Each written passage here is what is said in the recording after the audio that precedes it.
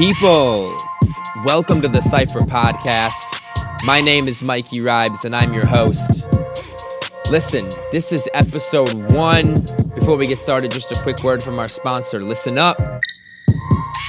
There it is. No, we're not sponsored, but what I do want to say is thank you so much for tuning in and pressing play. You know, this has been something that I've been working on for quite a while and it's finally ready to share. I'm so excited for the journey. It's going to be a lot of fun, but it's going to be a ride, and I'm excited to have everybody on it with me. So thank you. I want to get started by telling you a little about myself and what I'm trying to do with the Cypher Podcast, because what you're going to come to learn is that this is not just another ordinary hip-hop podcast.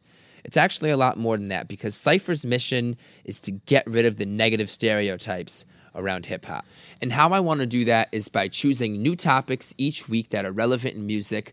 I want to deep dive into them, really break them down, and look at them through a hip-hop perspective, almost like a rap lens, if you will. I want to talk about what makes them so interesting, what makes them so important, how they're relevant to you and I, and most importantly, how they affect our everyday lives and our cultures, because I believe that hip-hop, not only as a music genre, but also a culture itself, is so large now that it does have everyday influence on us and we just don't always realize it.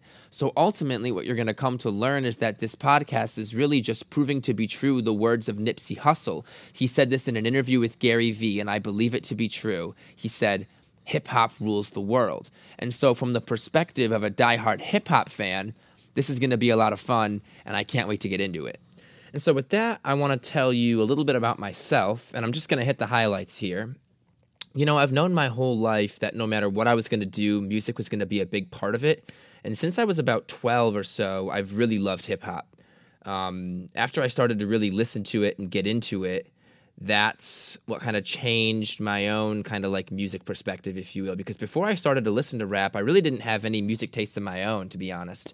I was mostly just listening to whatever my parents had on in the car, you know, or listening to whatever my friends had on or whatever was just around, honestly. So hip-hop really helped me kind of find myself to some extent, definitely at least in a musical kind of way. And I grew up in Detroit, so I lived in Grosse Pointe, which is a suburb on the east side. And Detroit's a huge hip-hop city, and there's a ton of talent that comes out of Detroit. So there's a lot that kind of came from Detroit that helped shape my musical identity, and I think that came from just being so close to Detroit for so long. You know, I spent a lot of time in the city when I was growing up. You know, I went to high school there. I went to high school at U of D Jesuit, which is right on 7 Mile and Outer Drive as a Jesuit high school. So I was pretty active around the city, and I was spending a lot of time in it, really connecting with it. You know, I was driving it a ton to and from school. I was visiting friends. You know, my friends were kind of spread out. When you go to a private high school, you kind of have friends all over. And my high school itself was actually super active because it was taking part in all these service opportunities and things like that as well. So I was participating a lot, you know. And what really caught me and what I really related to was this underdog mentality that Detroit has, you know, especially around the 2008 recession, which was a really dark time for the city. It was really rough. You know, the entire city, whether you worked in the auto industry or not, felt the effects of that recession. And it was really hard for a long time, you know. And the whole city kind of took on this incredible identity of perseverance, that nothing can stop us. You know, we're a hardworking city. There's a quote that I once read, and it goes like this: some cities can make it on their good looks, but Detroit has to work for a living. And that really stuck with me. You know, it's this we can't be kept down type of mentality. And that really stuck with me, and it kind of helped me develop my own identity with the city, and those are a lot of the themes that we hear in hip-hop a lot, you know, especially from rappers like Eminem, who very quickly kind of became my favorite artist of all time. And as you listen to more of the episodes, you'll kind of start to learn more about my story with Eminem or whatever, but especially his Recovery album for me was the big one that had kind of the largest impact, or maybe I should say the earliest impact. You know, I really kind of started there with hip-hop. That was my first album that I really listened to that I was like, whoa, this is kind of changing my life a little bit. Like, this is definitely something that I'm gravitating towards. And I started to branch out after that and listen to other artists who were kind of becoming big at the time. Like Lil Wayne was really killing it. Kanye West, Cole, Drake was becoming big. Kendrick Lamar was just putting out Good Kid, Mad City right after that. So there were a ton of incredible lyricists to listen to at the time. right when I was getting into rap, and that's when I started to really write songs. I was writing songs every day. I really wanted to be an artist, and so I would listen to hip-hop nonstop. I would write pages of lyrics every day in high school, and then through kind of the early parts of college, and it really became part of who I am now, Like, the big thing for me is that just hip-hop and rap, especially Eminem, really helped me pursue who I wanted to be and really do what I wanted to do with my own life, And I never really had anything like that before that motivated me or inspired me like that, or that I could turn to. And, hip hop still very much is that for me. It's gotten me out of some really dark places, and it's helped me stay healthy in a lot of ways. It's my self-expression, and it's still what I turn to when there's nothing else that can help. So it's really an outlet for me, and that's why I love it so much. And so when I went to college, I took all this with me and I pursued the music business, and that's where I found my passion for marketing in the music industry. So sometimes you'll hear me kind of talking about that. I really love it. And so I studied a lot of that in college. And after I graduated college, I got the chance to do some really cool marketing with some jazz bands in New Orleans. I was just kind of freelancing, self-employed type thing, and just helping out any jazz band or venue or music entity at all that, would basically be willing to pay me. And I did that for about a year, and then I applied to a couple of jobs in New York and took one at a media agency, kind of a big marketing company. And that's what I'm still doing today. And this podcast is kind of my attempt to stay busy in music. And that's kind of the abridged version of my story. I knew it would be a good idea to tell you guys because nobody asked, so that's how you know. And now I want to kind of get into the main parts of the episode, starting with current events, where each week I want to choose 2 or 3 kind of like interesting things that happened in music and highlight them. And first, for this week, I want to talk about TikTok and Universal Music. They inked a huge deal last week. Basically, it's granting access to recorded music of artists that are signed to Universal Music Group's labels and songwriters that are signed to Universal Music Publishing Group. So now all users on TikTok will now have the ability to access clips from Universal's full catalog of music spanning across multiple labels and global regions. So this is kind of a big deal, especially if you're creating a lot of content on TikTok. Second, everyone knows this one. The Weeknd performed the Super Bowl last weekend, and it was a cool performance. I'm not going to lie, but it was also kind of different. It was kind of like the COVID version of the Super Bowl halftime show, if you will. I've heard nothing but mixed reviews about his performance from just like my friends and people I've asked. I personally thought the stage was the coolest part, definitely next level. So if you haven't watched it, at least go look at it to watch the stage because it's pretty cool to see what he does. Very Weeknd-esque, overdone, dramatic, big, but it was fun. I think I give it a 6 out of 10 just because I love The Weeknd, and he did it a little different this year, so got to give him points for that, which is cool. But I heard a coworker tell me this, and I think that I agree that I don't know if The Weeknd is just the epitome of Super Bowl halftime vibes. So let me know what you think. Agree or disagree. I want to hear what you guys thought about the halftime performance as well.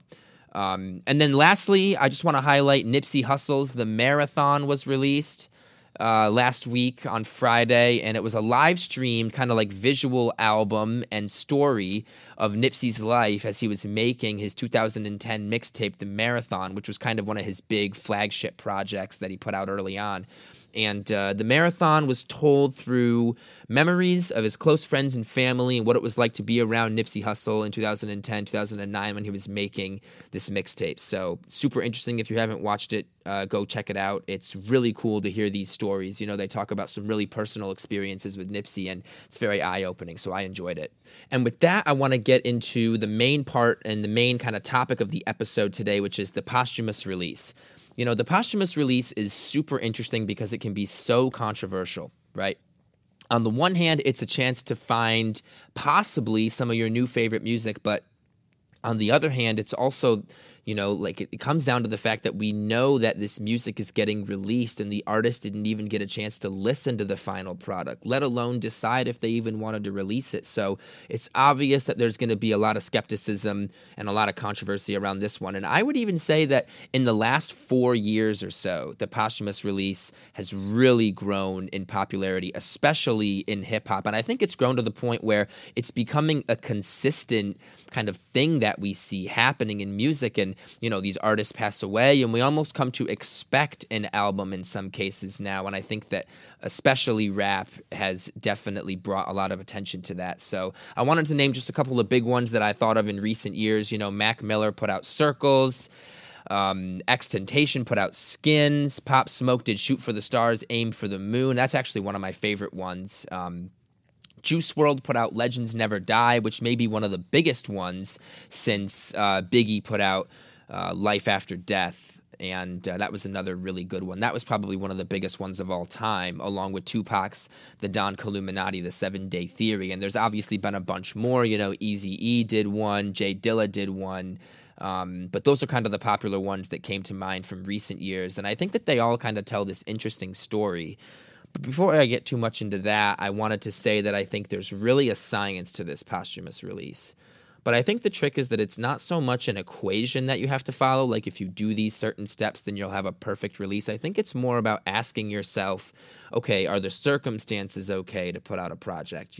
What's the situation and how will this be perceived? You know what I mean? So I think that's where it gets really tough, because maybe there's a situation where it's like, all right, there's this beautiful body of work that the artist created, but the events around their death might not allow for a release right away, or maybe even at all. It might be that you have to wait a few years or something like that, or maybe you have some incredible songs, but they aren't quite finished yet, then what? Do you try to finish them, or, what do you do? So I think it's these songs a lot of the times, especially we've seen this recently, that can really change people's lives for the better. And, if it wasn't meant to be shared, then what do you do? And I think that's where it becomes tough. And I think that's where this kind of story that I was mentioning earlier kind of comes into play, because I think there's a lot of artists that pass away unexpectedly, but they leave behind such amazing music that can really change people's lives. So it kind of becomes this question of, if we know that we can do some good here and we know that we can really help people, why not put it out? So I think we've seen this a ton recently. I can think of a few really good examples recently. X, his album was really good. Juice WRLD's Legends Never Die really affected people in a positive way. And I think Mac Miller, Circles, was another one that just really blew people away. And I did a ton of reading to prepare for this episode. And one of the things that I kept seeing is how much these posthumous releases by these artists really meant to people. How much they really mean to people that are also struggling with similar things that are talked about in the album, like Mac Miller with Circles. I read this article on NME. It was talking about how posthumous release has really become a big business in rap, and I agree. I think that it has to some extent. And they argued that fans have really clung on to these albums with all the fandom that they have left, especially for guys like Mac Miller and Juice WRLD. And they did interviews with a bunch of fans, and they were praising these albums and saying how much they helped people, and they were able to help people get out of dark places that they were in. And it's really inspiring and kind of amazing. And I have to agree, these albums, after listening to them and knowing the stories that these artists have, and even how they died in some cases, can be really powerful, and they can be a really impactful listen. So I'm going to share a few quotes that I was coming across as I was researching for this. And the first one is by a young fan of Mac Miller in the same article that I mentioned earlier. She says, "I've always been skeptical about the posthumous albums, but since Mac was already working on Circles and his family announced it, I was much more open to the idea. There was something about hearing his voice again that made it sound enchanting. Nowadays, I listen to his music for inspiration." She also went on to say, "I listened to Swimming over and over again the week that Mac passed away. I thought it was his best work yet. I was really sad when I heard the news, and at the end, he really made beautiful music that was true to who he was." And I think these albums can change people's lives a lot of times for the better. I mean, go back in time and picture yourself as a huge Mac Miller stan the week that he died and listening to that album, Swimming. That can be powerful. And also what she said about the family being involved in this release is a big deal. I think that was a great move by Mac's family, taking just a little bit of a side road here. I think rather than having some guy at a label do it, they let the family control how it was going to go down. It was personal. It was for the people. It was for the fans who would cherish the music the same way that the family would. And that's the part of the circumstance that I was talking about earlier. You know, you got to know the situation before releasing some of these albums. And I thought that Circles was done perfectly. And I remember when it came out, it was one of the posthumous releases where I was like, okay, I'm excited to listen to this. I know that it was done right. And it was all good from there. And, you know, I think we hear these quotes a ton. They're definitely not uncommon, especially from young fans. You know, a lot of young people really connected with the Juice WRLD and the XXXTentacion type of hip-hop, you know? These artists are writing emotional songs about mental health and drug use and poverty and hardship, and a lot of people can connect with that. Another quote from the article goes like this, from another fan of Mac Miller and Juice WRLD. I felt understood by their music. I felt like we were coming from the same place. I feel that others who listened to these artists could get the same feeling of comfort when going through difficult times like I did. And don't forget, artists like Juice and X and Lil Peep really got their start on SoundCloud, right? Where they were giving their music straight to their fans.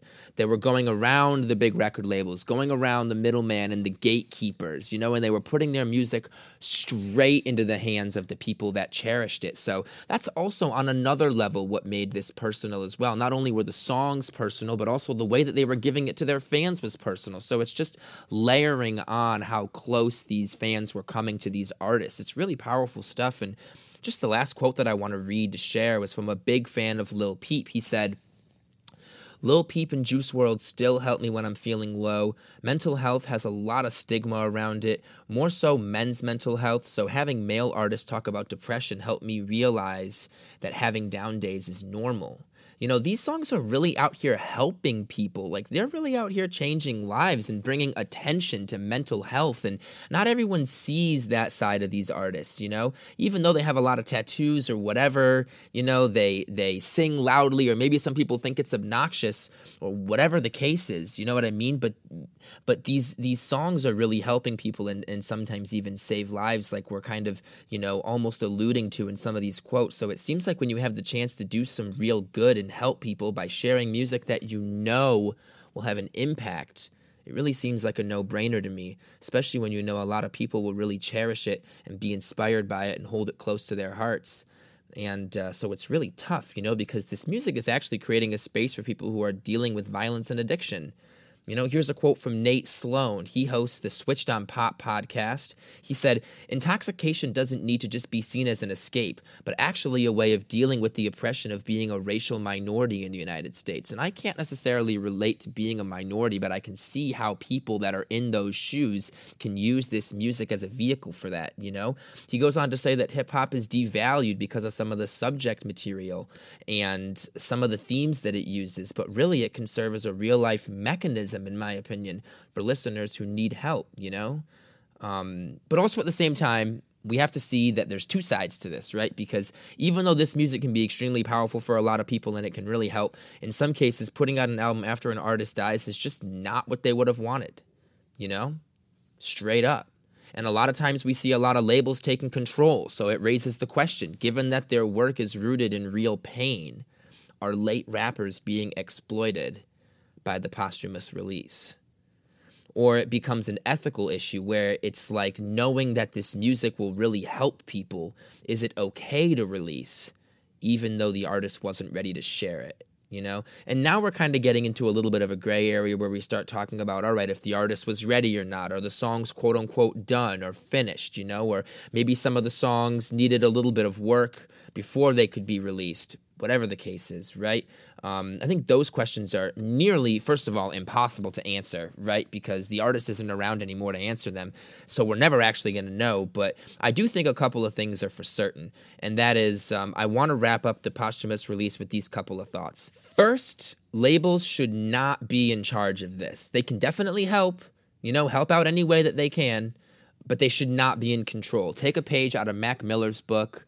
Let the family help. Let the close friends help, you know? And I think, second, unless an artist was specifically saying, please do not ever put this music out, I do think that it's for the family and close friends to decide what happens. So with that, Let me know your thoughts. Are you for or against releasing music after an artist passes away? Maybe it'll save somebody, but is it what they really would have wanted? I want to hear about it. Is there a posthumous album that really stands out to you or speaks to you? Let me know. I'm interested. With that, I want to get into my Cypher of the Week. This is when I break down an album, a song, an artist that I've been listening to super heavy this week. And so the album is going to be Life After Death by Biggie, one of the most famous posthumous releases ever. That one had to be in here. The song of the week is Sad! By XXXTentacion. Beautiful song, actually one of my favorites, and I still listen to it all the time today. And then my artist of the week this week is The Weeknd. No Grammy nomination, but he got the Super Bowl halftime show, so there you go. That's the Cypher of the Week. Listen, everybody, thank you so much for tuning in. Please leave a comment. Tell me what you think of posthumous releases. Give me your opinion of The Weeknd's Super Bowl show. Tell me if you thought it was good or bad. Shoot me some ideas of what you want me to talk about next. I can't wait for episode 2. It's coming out next week. Thank you so much. This has been the Cypher Podcast, episode 1. My name is Mikey Ribes. Peace.